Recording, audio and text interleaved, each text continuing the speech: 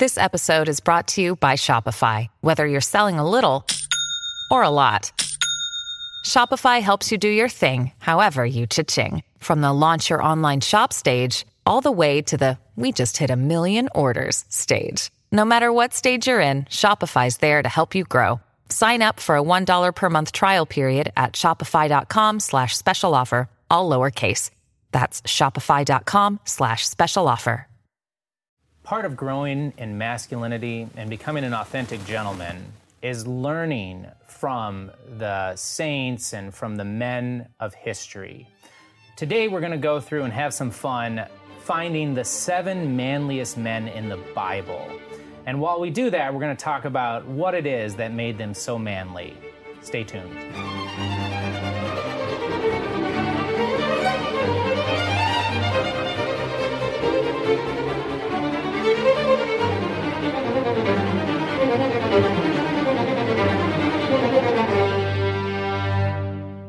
Today's handshake or manly virtue is speaking the truth even when it's unpopular. Some of the men we're going to talk about today were bold, holy men who were not afraid to confront the errors of their day. Now, this must be done with prudence. We're not talking about being a reckless firebrand that just calls out everyone for the sake of starting fights. But we are talking about speaking the truth even when it's unpopular.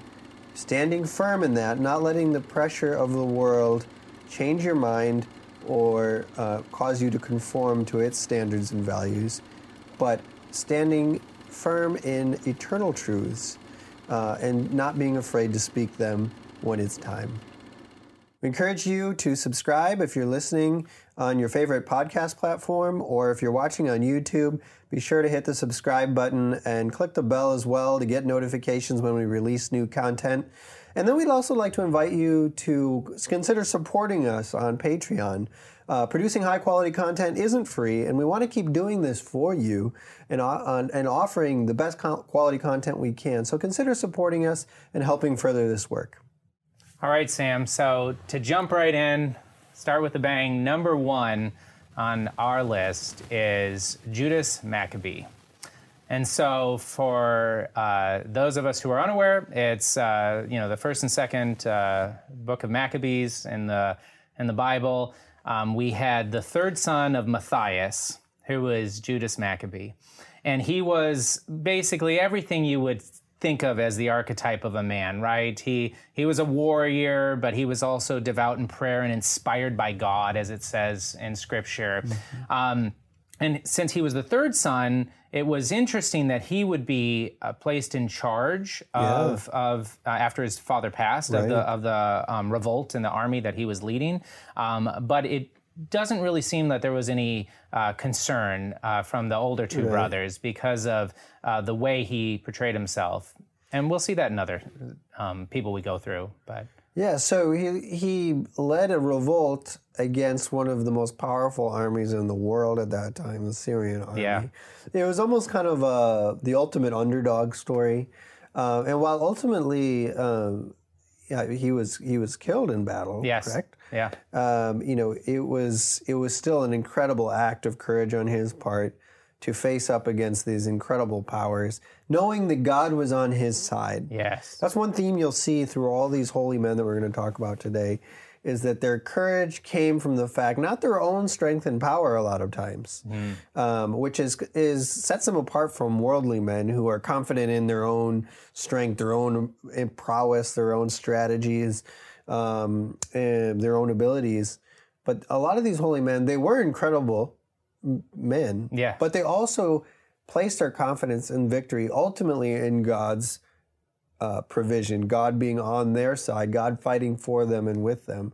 That's what gave them incredible courage to fight against all odds, humanly speaking, and to stand up for what they were convinced was right and the truth. That's exactly correct. One thing about Judas Maccabee that why I thought it'd be good to start with him is because Maccabee, many biblical scholars say is from some Aramaic of hammer, right? Yeah. So, why does he have this last name? Well, he was the hammer.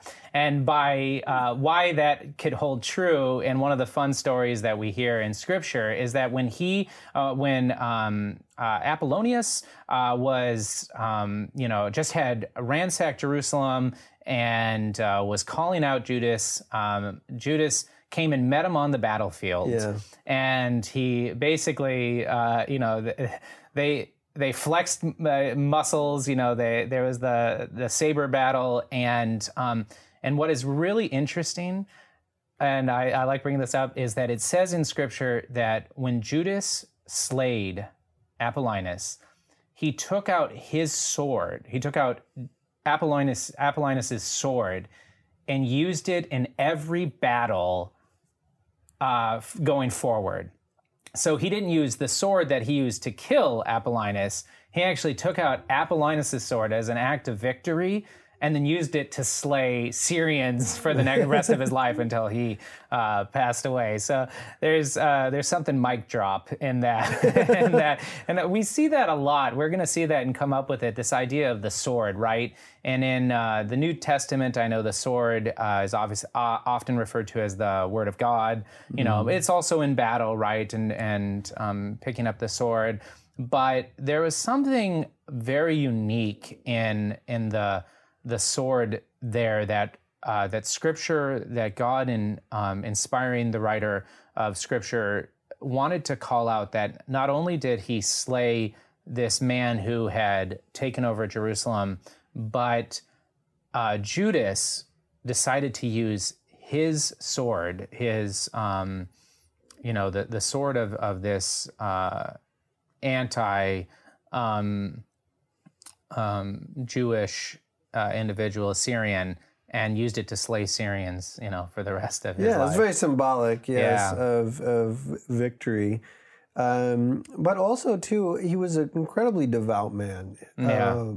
And I think that we need to take that into serious consideration about what made Judas Maccabeus great. Yeah, was the fact that he loved the Lord his God with all his heart. And you look at, again, like a worldly leader like Napoleon or something. Their mindset was just empire building. Right. I just want the biggest empire. I want everyone to serve me, essentially. That's right. But you look at a soldier like Judas, he was absolutely 100% devoted to the cause of God and freeing his people so that they could worship in the way that God had called them to.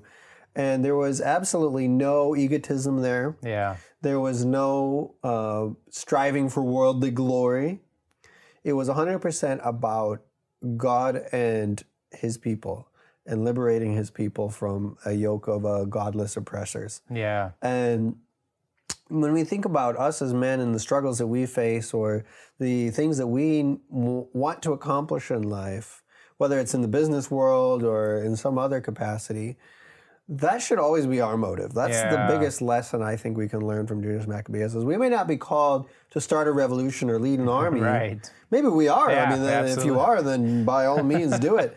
But if you're not, that you can still learn the lesson of being 100% devoted to the cause of God and to serving Him above all and setting aside those egotistical goals that so often can be tempting to us. Ah, so true. But love the Lord your God with all your heart and with all your mind and with all your strength. This is the greatest commandment. Yeah. And love your neighbor as yourself. Serve. Yeah. For the good of others and the common good. Yeah, absolutely. And he was so strategic in how he approached battle and approached life, but that was one thing he never let go of, right? And we see that throughout was how he was, it constantly just says that he was inspired by the Spirit of God, and it was just like, that was his armor. And we'll see that, we see that in the Old Testament with Moses and with Noah and with different individuals of how God spoke to him. But enough of Judas. We move on to one of our favorite characters in the Old Testament scripture, and that is the character of Samson. Mm-hmm. And Samson is a man that I think we can all, we see the warrior, but we also see the lover in Samson, right? Yeah, right? How he had 2 wives, and for those of us, just some fun back, right, is that Samson was superhuman. And he would, when he found a Philistine woman that he wanted to make his wife, his parents said, no, don't do it. This is, an abomination. Like, you cannot wed a Philistine woman. Yeah. And Samson didn't heed. He didn't honor his father and mother. He didn't heed that commandment, and he decided to go and marry the Philistine woman. We don't know her name, but it's so interesting because as he was going to basically claim her as his wife, he met a lion on the road to wherever she was living, and he was given the strength of God, and he ripped the lion into pieces with his bare hands. And so how many lions do we have in our own life that we wish we could do that? But it's going to have to be the strength of God that gets us through it. So Yeah. Well, and I think the important thing to remember about Samson is that he was called by God. Yeah. And he was anointed by God and had incredible giftings. Yeah. But he was also a flawed and complicated man. Like you said, he had 2 wives. Mm-hmm. I mean, just speaking personally, 1 wife is a lot of work. So, and I'm just kidding. Love my wife dearly. Yeah. But 2 wives, and then, of course, his downfall came from Delilah, the woman Yes. that he kind of had seduced him. And, Yep. and so he was a man of powerful passions and instincts. Yeah. And while he had superhuman strength, physically, Yeah. he hadn't achieved that inner strength, that inner discipline, and yet he was still called by God. And so I think the lesson we can take away from Samson's life is that God can use us sometimes despite our faults and failings because it's not about us. That's right. At the end of the day, God had a mission for Samson that was greater than Samson. Yeah. And despite all his complexities and his failings and his flaws, and his, objectively even like failures, humanly speaking, Yes. God still used him for a purpose. And, I personally expect Samson will probably be in heaven, even though he was a sinful, fallen man. Yeah. Because he was faithful when it mattered most. Yeah. And I think that's something that we can all learn is we've all got flaws, and sometimes they can really bother us. Like, we're very aware of them. Yeah. But just realize it's not about you. Place yourself in God's service, and he can still use you even though you're sinful. Yeah, absolutely. The story of Samson, too, is so he was the last judge, and he was a Nazirite. And in that, it was very interesting because he was called by God to judge the Jewish people that had lost, gone astray. Mm-hmm. And he, in that, there's just some really riveting stories about what he did to basically show God's might. And in one of them, the story is just filled, it's littered with these sort of things that basically he got into an argument, or he got into a riddle battle with 30 men, and they seduced his first wife to give him the answer to the riddle. And then instead of giving them he had to give them a wardrobe, these 30 men, a wardrobe. And so he went off and he killed 30 Philistines and then took their wardrobe and gave it to them. And then when they found that out, they took his wife. And so then what did Samson do next? And again, it's just one thing after the other. The next thing he did was he took 300 foxes and he tied their tails together, and then he put a torch on every one of their tails and made them run through the crops and burn all their crops. Yes. And so then the Philistines killed his wife. And then Samson, and this is the last story worth telling, is that Samson, with the jawbone of a donkey or the jawbone of an ass, killed in retaliation, killed 1,000 Philistines with the jawbone of an ass. Mm-hmm. And I gotta be humorous in this, and we just have to ask, what was number 985 thinking? After 984 people had been slain, thank you, with the jawbone of an ass, what was that person thinking? Had they already just basically given up at that time? but it's humorous, and I know that the overarching thing is that with the strength of God, the impossible, can happen, and that strength can come forth upon us, in that God was always there to protect His people and defend His people, and He's there to protect us today. Well, and I think too, another kind of warning that comes with Samson's incredible power is, like the old Spider-Man saying, that with great power comes great responsibility. There's wisdom in that, though. There's truth in that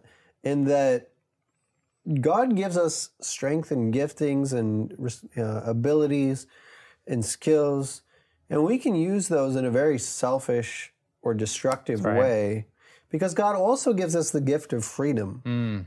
He places a call before us. He places a mission before us. He places responsibilities before us, and we can choose to reject those. God gives us that freedom. So Samson was a man of incredible power. Did he always use that in a responsible way? No. Truth be told, no.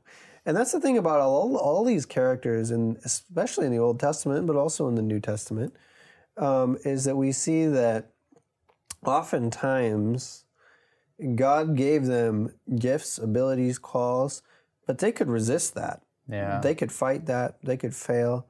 You look at like a character like Jonah, anointed by God, but he ran away from his responsibility many, many times until God finally got through to him.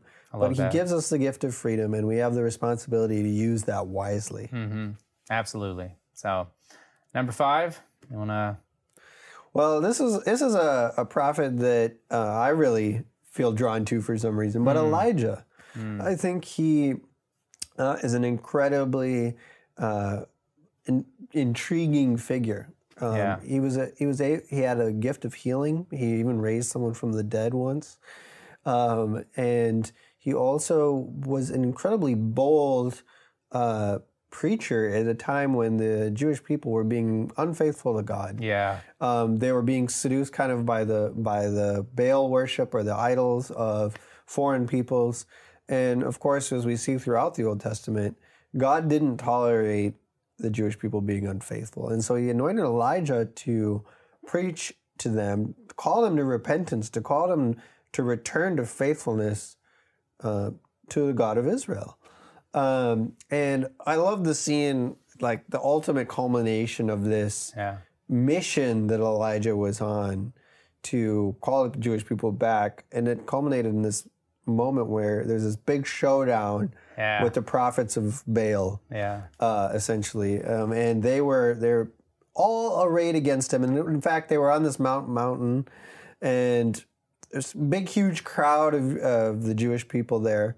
And they were all siding with the prophets of Baal. And there were probably, we don't know. I can't remember if Scripture mentions a number. But there's probably like 40 prophets of Baal there.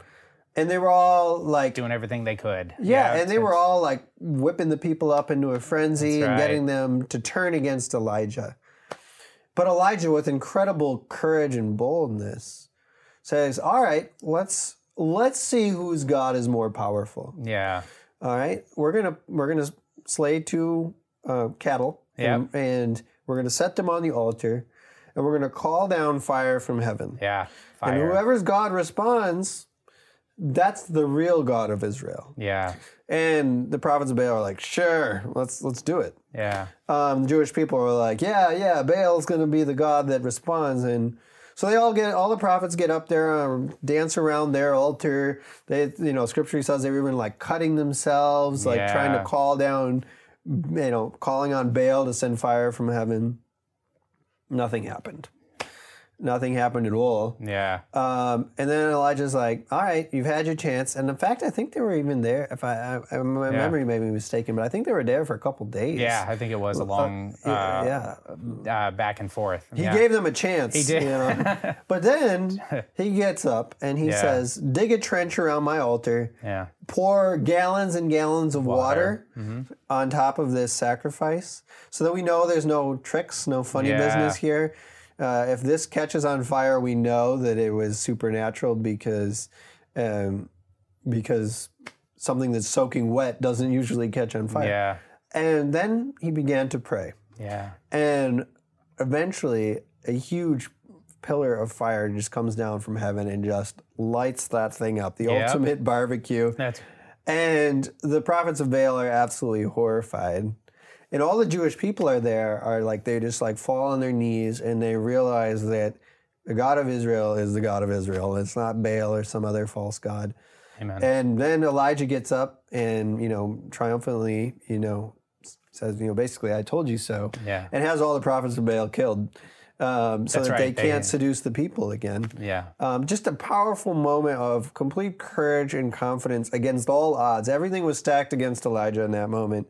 But he was, again, just completely confident in God's power, completely confident that God would not fail in that moment, and he was right. Yeah, and if I like how you brought up the putting the water down, because if I remember correctly, I think at the very end that like giant tongue or tornado of fire that came down went and like sucked up all the water at the very end. Right. And it was like how like every single bit of that scene was set ablaze with Elijah.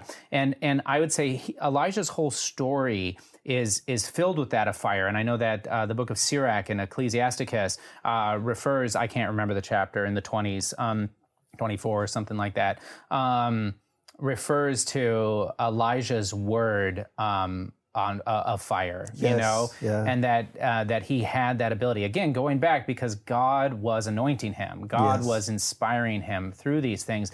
But I also liked, and as you were talking, like how many times do we have a Baal worship in our own lives, right? Yes. How many times does sports, money, sex, alcohol, like these sort of things become that which we are worshiping and controlling us, right? Yeah. And we think that's going to bring us happiness. Mm-hmm. And I can think of it in my own life too. When I have attached to something, that I enjoy, then it gets out of hand, right? And we start making a vain god, out of one of these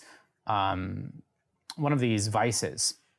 And so, Elijah's there to remind us that God is all powerful, that God can help us through these things, but we have to be anointed by him and we have to be turning to him and listening to him, right? We have to be that monk. We have to have that time of prayer in our daily lives to always turn to him, and then to, as we said in another episode with St. Catherine of Siena, be who God made us to be, and we can set the world on fire. Yes. And that passion, fire, just emotes this nature and this understanding of passion and just blazing zeal, that he had. And I think it's a really great archetype of man, a great man. And then even at the end of his life, right, the chariots came down and in fire, picked him up and took him away from Elisha. And so we have this story of a prophet that's beginning and end of his life, and even other books in the Bible, just talking about his passion that God anointed him with, through the power of fire. And yes, exactly. Not a sword, it was fire. So yes.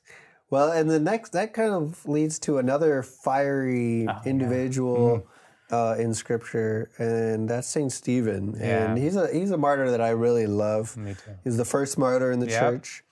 And Saint Stephen is one that we actually named one of our children after. But just a beautiful, holy soul.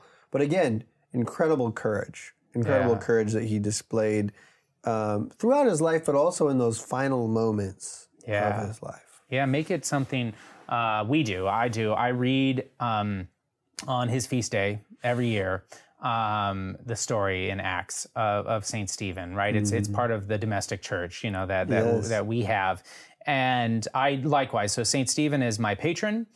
We named our second son after Saint Stephen and Maximilian Kolbe. So unintentionally chose two martyrs. So I don't know what that means for my little 4 or 3-year-old Stephen, but yes, his ability to not get emotional when every sort of attack and rebuttal and accusation is placed against him, I would get emotional, right? I'd be struggled to think clearly because I'd be getting so emotional. But Saint Stephen's clarity, was upon him, and his ability to just not only strike down those arguments, but then to directly, put put a metaphorical sword into their argument and into what they were saying, caused them to be in such a frenzy and such an emotion. Yeah, that, and we know that St. Paul or Saul at the time was there with them, as it says,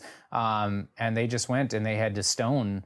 They stoned him. Yeah, they couldn't handle it. I mean, you see this with a lot of the martyrs. Yeah. But a natural human reaction when you're under attack, especially by like a mob, is the classical fight, flight, or freeze. Basically, your instinctual brain takes over in those moments. Yeah. And you're concerned about defending yourself. You're concerned essentially with survival. Yeah.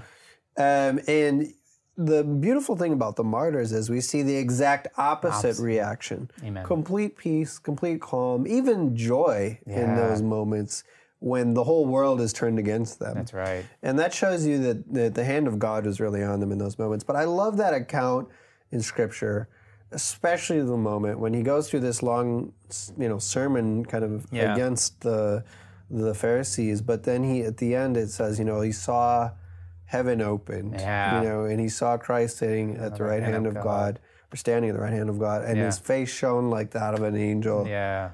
Like, he was just a beautiful soul. Martyr means witness. And what St. Stephen was, martyr doesn't mean somebody who dies, although that's usually the form that it takes, but it means somebody who witnesses to a higher reality, the existence of a higher reality, someone who bears witness to the truth. And that's what St. Stephen did. He witnessed to the reality of Christ. The Pharisees, the Jews of that time, had rejected Christ. They didn't believe that he was anything supernatural whatsoever. Yeah, and the miracles that were happening around there were concerning to them, right? And so they had to reject that. Yeah, absolutely. Yeah. And that's ultimately Stephen's greatest gift, I think, is a radiant witness to the reality of Jesus Christ and to his lordship. And of course, he was killed for that. Yeah. But he did it with joy and with confidence and with courage, even though it cost him his life. Yeah, and then can we imagine, in ourselves that you're literally being stoned and hit by rocks, and instead of worrying about your life, you're worried about the souls of those that are stoning you. And forgive them, Father, for they know not what they do, and that St. Stephen, as he's dying, those are his final words, or some, variation on that, that, he is so consumed with the Holy Spirit and with God and Christ that he's not worried about himself, right?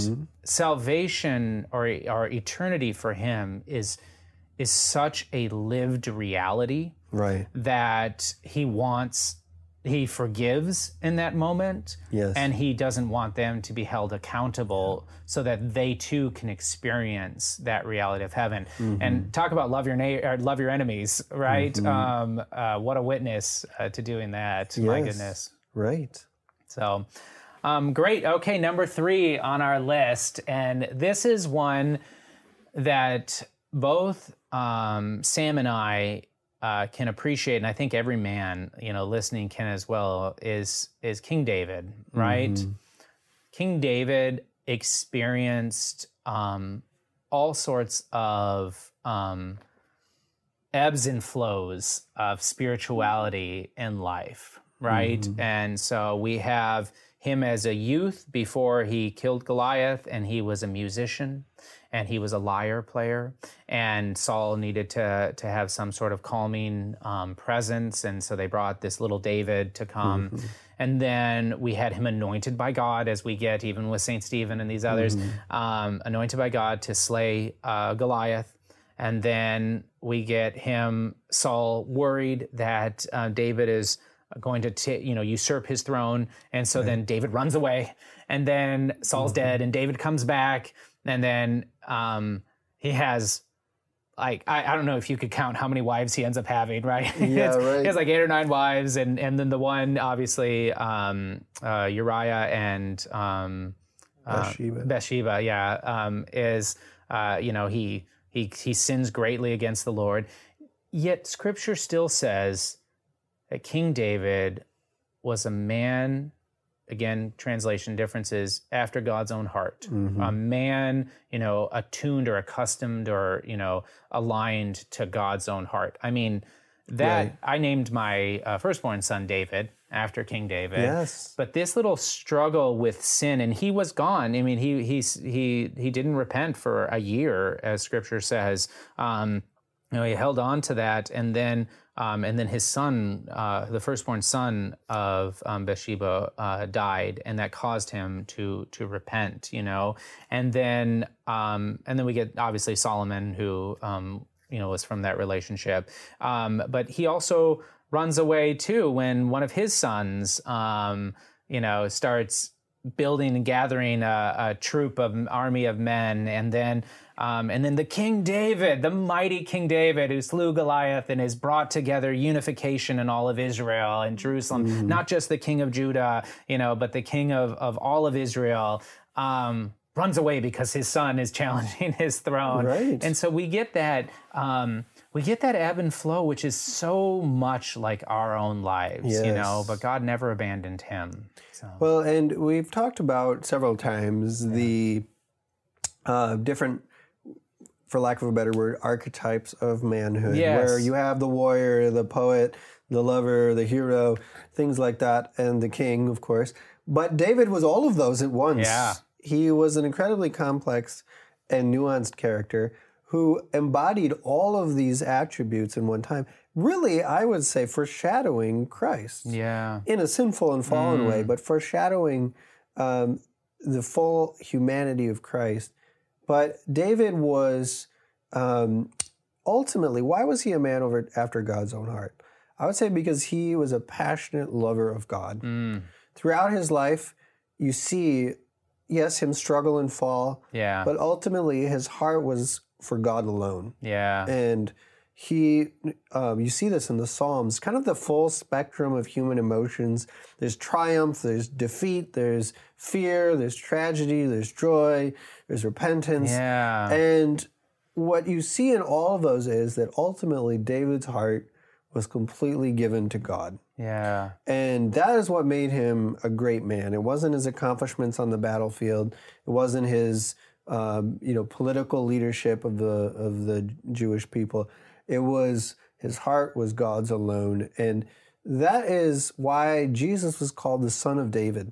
Yeah. Ultimately. That's right. He wasn't the son of Solomon or the son of Saul or any other Jewish king. It was David. Yeah. And I think too another beautiful thing that we can learn from David was he didn't want power and glory. Yeah, well He was a humble man. Yeah. And they had to kind of hound him a little bit to get him to become king. Yeah. And so he was not concerned with worldly glory. Yeah. Again, his heart was God's, and that is why he was called a man after God's own heart. I like that, and you just the Proverbs popped into my head, and I know that Proverbs says the righteous man falls 7 times, Yes. right, but returns to God, and the unrighteous man falls to his eternal damnation. Yeah. Like, you're exactly right. The thing with King David was, even in his human weakness and in his human failings, and I would actually say because of his weakness and his failings, God was able to use him, Yes. right? Because if David was puffed up, if David looked in the mirror 10 times a day and struggled with vanity and just thought, how amazing am I, he wouldn't have been able to use David, Which is what we see in his son Solomon, is that he kind of got conceited. Yes. He knew everything he thought.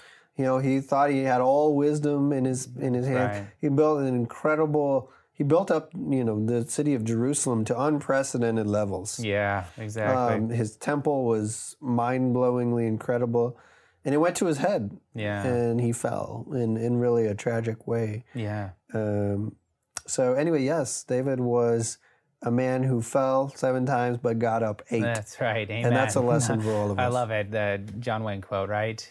He saddles up anyways, and he sure did. So that's great. Wonderful. So number 2, right before the end here, is we come to St. Paul. And so we know with St. Paul, so much of the New Testament is written by St. Paul. And so much of the activity of St. Paul's life is detailed in Scripture. Right. Yeah. Well, St. Paul, too, I love because he's a man that I think a lot of men can associate with in that he was a performer. Yeah. I think the Pharisees had some, 430 some laws that they had to follow. And they also had lots of other laws that they had recorded, like in extra scriptural laws that they had kind of come up with as well. Just incredibly difficult for anybody to live up to that standard. And yet St. Paul said, I mastered it all. Yeah. I was a doctor of the law. That's right. I knew Scripture inside and out. I knew all of the best theology of my time. And yet God humbled me. And I think we see that on the road to Damascus. He's going to zealously persecute this new sect of people called Christians. Yeah. Who he saw as a threat to the Jewish religion. And his zeal for God, he thought, I'm gonna kill these people. They're heretics. They're a threat to the Jewish faith. And yet, on the road to Damascus, he encountered Christ, and it changed everything for him.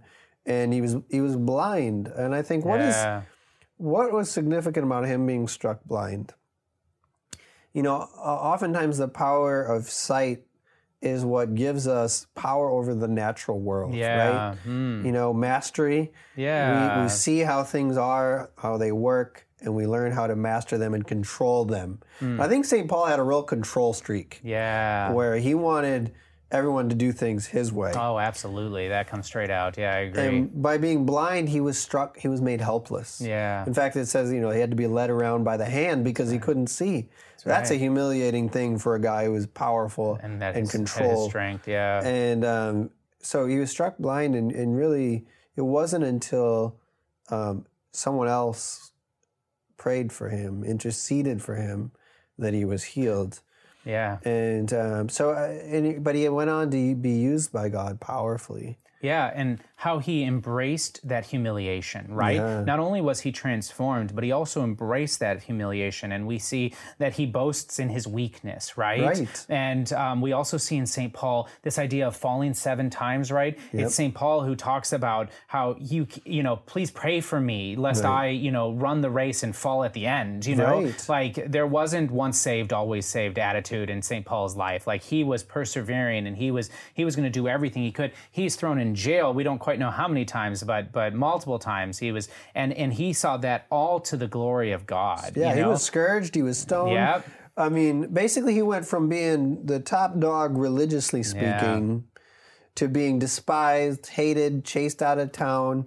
And he even talks about how some of the early Christian churches, they would mock him, they might say negative things about him, and he talks in like 2 Corinthians how he went from being, a powerful man to being kind of stumbling around. Like he's like, my words weren't very elegant. Yeah. I wasn't as bold as I maybe should have been, but, I glory in my weakness. And again, there's like this whole inverted thing that happens where, again, goes from top dog to really humbled, but that allows the power of Christ to flow through him. Yeah. And what allows him to start some of the, most churches that are still in existence to this day. Yeah.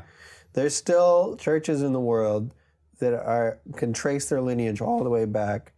When I say churches, I mean Catholic churches that can trace their lineage all the way back to St. Paul's missionary efforts. Yeah, praise God. It's really good. Incredible man. It is. And I also want to point out one other thing about St. Paul is the conflict that he had with St. Peter, right? And that conflict comes out a couple times in Scripture. And as we both know, St. Peter's the first pope, right? And an apostle of Christ, St.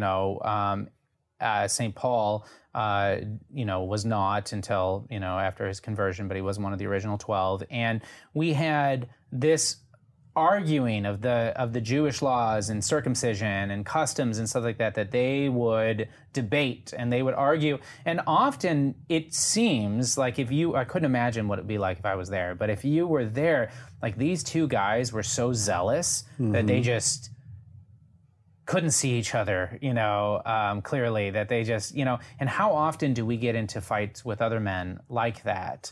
But both of them, we have a unified feast day of Saints Peter and Paul, right, on the calendar. That's beautiful. And both of them were serving Christ with their zeal and how God calls all of us. You and I are different in many ways, right? But he's calling both of us, to this ministry of the Catholic gentleman, and to helping and to assisting with calling men to holiness. And that's what he was doing with St. Peter and St. Paul. But their arguments and their feuds didn't separate their love for Christ and their unity in that love for Christ. And I like to bring that up because it's not often that we get these two powerhouse saints in the Bible that just disagree on quite a bit, and then they find a way through. St. Peter was still the first pope, and we still have the church with us today. But their human nature still comes out, right? Yes. And I can't imagine Peter, and I know Peter fell and had to accept Christ 3 times and stuff like that. But he was the first pope, and so.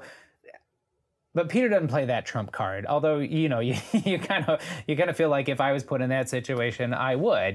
But it's all so fascinating to learn from and discern. But I think the end result is that God calls many of us, and neither of us are no man is lesser because of his opinion or his direction or how God is anointing him within to be used within the world. So yeah, exactly. So this has been very objective. No, it's been obviously very subjective, and we have the number one. But before we get to number one, there's some honorable mentions that we should list. Yeah. And so one humorous honorable mention that I like to list is Shamgar, who was also a judge, just like Samson. But Shamgar only slew 600 Philistines. Oh, that's it? That's it, exactly, right? Man. So he didn't quite make the cut of the top 7. He only slew 600, not 1,000, like Samson slew 30 with his eyes closed, and then slew 1,000 with the jawbone of a donkey. But we had Shamgar, who used a goad, which was like something they used to prod oxen, move ox around, and he happened to only get 600, right? And so disappointing. It is honorable mention, right? Not the list. Well, I have an honorable mention. I think is Moses. I mean, he was another incredible leader of the people of Israel, but stood up against the Pharaoh of Egypt after he had been part of the Pharaoh's family for so long. He had all the power as an Egyptian prince, essentially. And he walked away from that all to go into the desert and herd sheep for a long time. But then God called him back to confront really one of the most powerful empires in human history, the Egyptian Pharaoh. And challenged him to let the Jewish people go. Now, keep in mind the Jews at that time, enslaved as they were really the foundation of like the Egyptian economy. If they lost that slave population, they would lose a tremendous amount of power and influence as a nation. Pharaoh did not want to do that. No. But Moses stood up to him time after time. And one thing I love about Moses, when God first called to him, he was like, no way. I can't speak. I stutter. I'm not eloquent. Please just call someone else. You actually see this with a lot of the prophets, like Jeremiah. Or some of the other ones where they resist that call of God. Like, I'm so young, I can't do this. Please send someone else. And yet God doesn't give up. He just says, no, I'm calling you. And it's not about you and your strength. It's about me and my strength. You're just the vessel for that. I'm calling you. So I think for all of us, like, we can learn from Moses and any of these prophets where it's not about us. It's not about our weaknesses. In fact, the weaker we are, a lot of times the more God wants to use us. Right, and the more he's capable of using us. I completely agree. And so Well, looking at the fathers of the Old Testament, there's another honorable mention in there, and that's Noah, right? So talking about Noah, if some listeners don't remember, I believe Noah was like 500 years old when he got called by God to build the ark, right? So he had lived generations of men. And could you imagine 500? The good thing about Noah... Ready for retirement. That's right. He was ready for retirement. And he had been taking care of his body, and he never let sugar touch his lips, and he had been drinking from Berkey's, and he knew he was healthy, and he was 500 years old. And then God called him. And the building of the ark, we hear different things, right? And neither here nor there, but 50 years or 70 years or 75 years to actually build the ark, right? So this 500-year-old man, who had 3 young sons, had to build an ark. And something tells me that Noah wasn't just sitting back in his lawn chair and pointing all his sons to do everything for 75 years, right? Yeah. He was actively involved, and he was passionate. Now, obviously, we know from Noah that he was a righteous man. Yeah, in a time, all of which time he was being mocked and ridiculed. By the way, that's right, mocked and ridiculed. But that didn't stop him, right? And the sins of man had become so thick and so deep in society and in culture that God was just going to wipe all men from the face of the earth, right? And so Noah was called to basically start mankind over. Yeah. And these can be hard things for us to relate to. Not the sin of culture. That's not hard for us to understand and to relate to, but that sort of thing. And so Noah, I can tell you, any man that's 500 years old, called by God to build an ark for 75 years, deserves honorable mention on the list. Yeah, and I would say too, and you see in all of these characters that we're talking about today, God asks them to do things that are, objectively speaking, ridiculous. Yeah, exactly. And impossible. Like stand up to the Pharaoh, stand up to a horde of, Baal's prophets. Yeah, 1,000 men. Yeah, right. Yeah. And over and over again, you see these individuals being faithful to that inner call. So anyone who's listening to this, what is God calling you to do? That might seem, according to the world's standards, crazy or insane, but you can't shake that call. You know that God is asking you to do it. He's asking you to step out in faith. What is that in your life? And take that step of faith. Yeah. Launch out into the deep and see what God does with you. That's right. You might be surprised. Agreed. So moving from the Old Testament into the New Testament, we got some honorable mentions here too. And one that I like to bring up is St. John, right? St. John the disciple, or the apostle. And, it's my namesake, so obviously we had to put him in as the honorable mention. But St. John displays another aspect of masculinity, that of love. Right? Yeah. And that of sincere and pure love. Right. And we know that he was the disciple whom Christ loved. And we know that he was there and given Our Lady, as we all were, but at that moment, given Our Lady to love and to take care of. And that example that St. John gives of love, that example of, in a degree, sensitivity, right? Right. To love, to something higher. We don't have St. John slaying 1,000 men or even 600 men, right? We don't have him standing up to Pharaoh or to becoming a unifying king of Israel.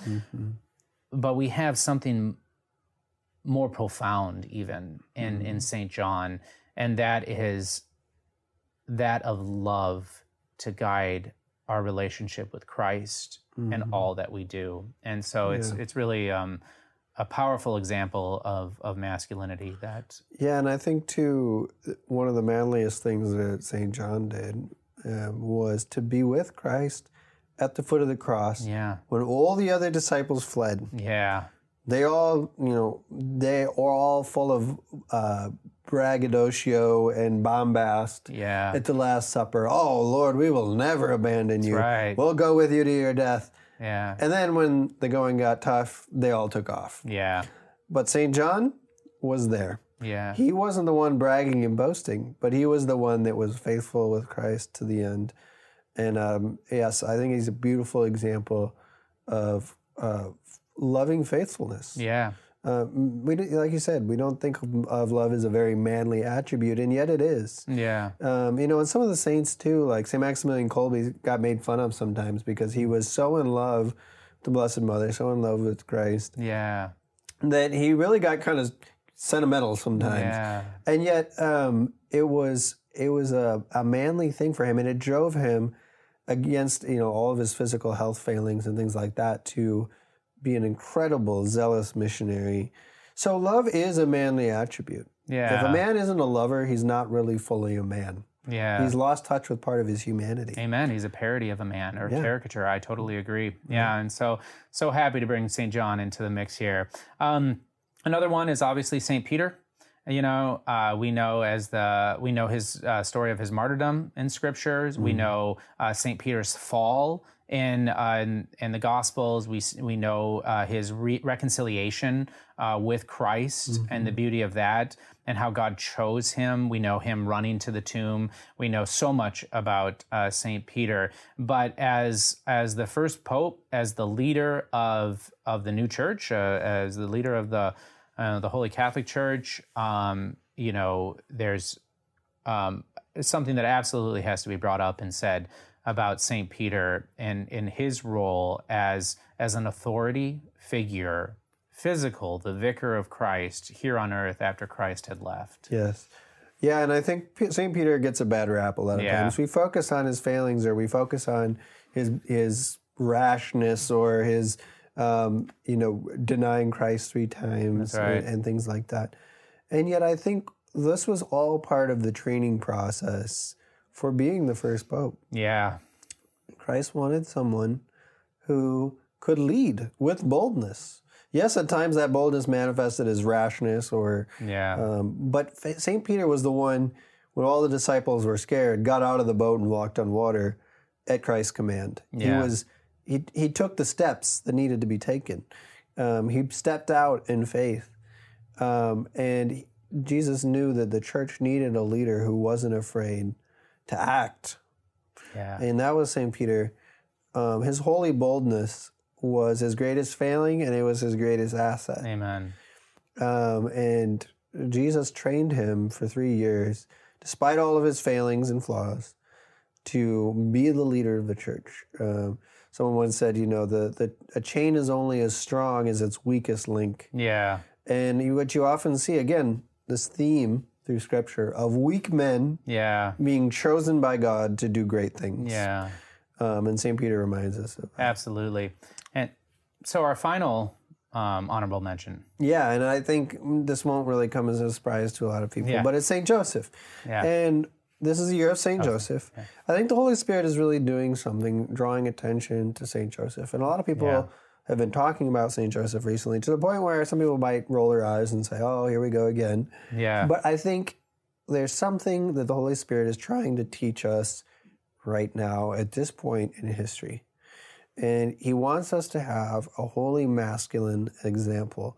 St. Joseph, as we've talked about on our episode about St. Joseph, was a man of action. Yeah. He didn't brag, he didn't boast, he didn't talk a big game like a lot of men do. He just acted. Yeah. And with complete fidelity and faithfulness, immediate obedience. And he was the father to the Lord Jesus. You can't ask for a bigger responsibility than that. No. And he didn't shrink from it. No, not at all. And we have an episode on St. Joseph that we did that goes in more depth into the masculinity and the ultimate gentleman, as we said, of St. Joseph. But it doesn't come as any surprise. And I'll just take a moment here and say we didn't include Christ in this list because obviously we know. Fair. Yeah, it wouldn't be fair. Yeah, Christ, is the epitome of all and the center of our, lives in reality. And so, but with St. Joseph, his acceptance of his role as the husband of Mary and the foster father of Jesus, and flying to Egypt and raising, bringing him to the temple and the census, and raising our Lord and teaching him a craft, is in the fact that it was all done in silence, right?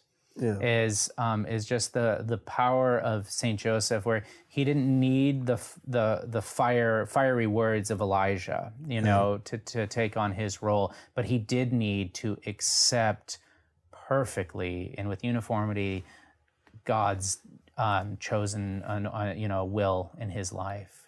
Yeah, I think the beauty of St. Joseph's example is how ordinary it is. Yeah. A lot of these guys that we've been talking about in Scripture did incredible things, superhuman things almost, miracles. And yet St. Joseph, there's no recorded miracles. His life was, from all objective standards, pretty ordinary. Yeah. And yet I think there's a lesson in that too, is that all of us men can sanctify our often very ordinary lives. Yeah. I live in the suburbs. I go to work every day. I don't have a very exciting life.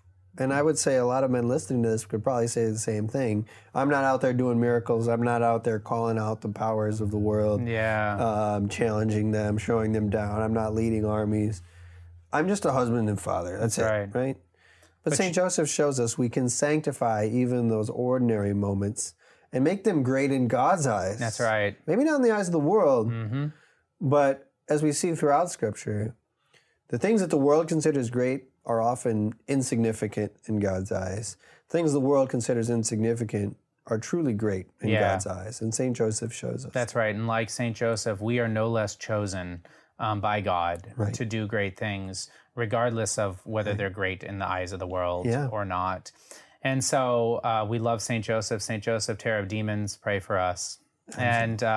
And so that wraps up our 7. There's a couple others, Joshua and Jacob, and you can add your own right to it. We should, St. John the Baptist, right? The greatest of men, born of women. So St. John the Baptist there too. But anyways, we're so thankful for you to listen, all our listeners here, and joining us as we went through these 7. So for the nightcap today, because we're talking about warriors and because we're talking about Judas and his sword. Judas and his sword, the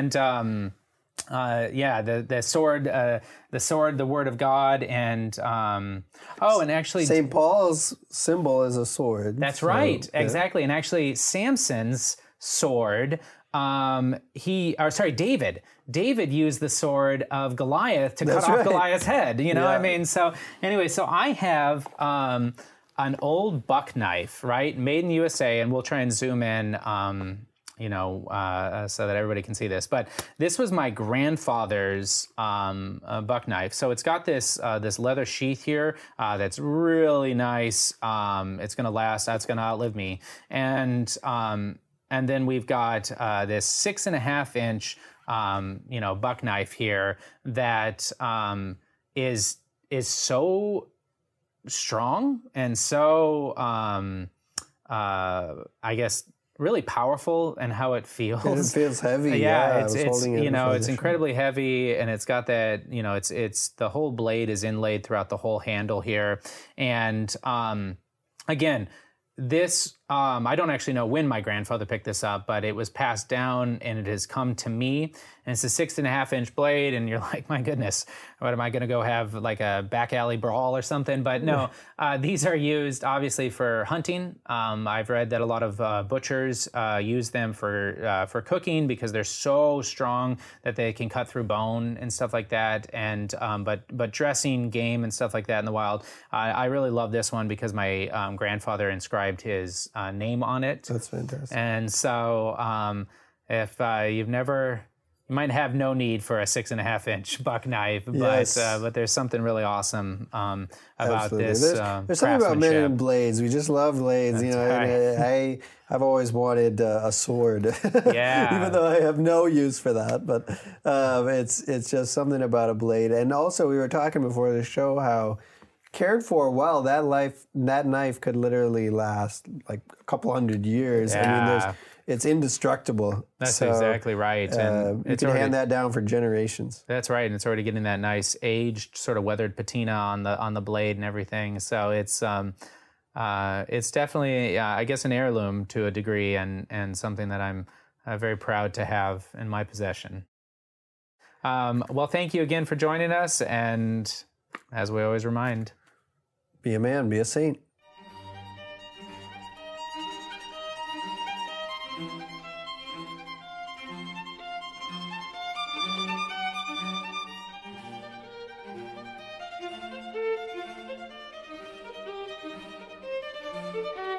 Thank you.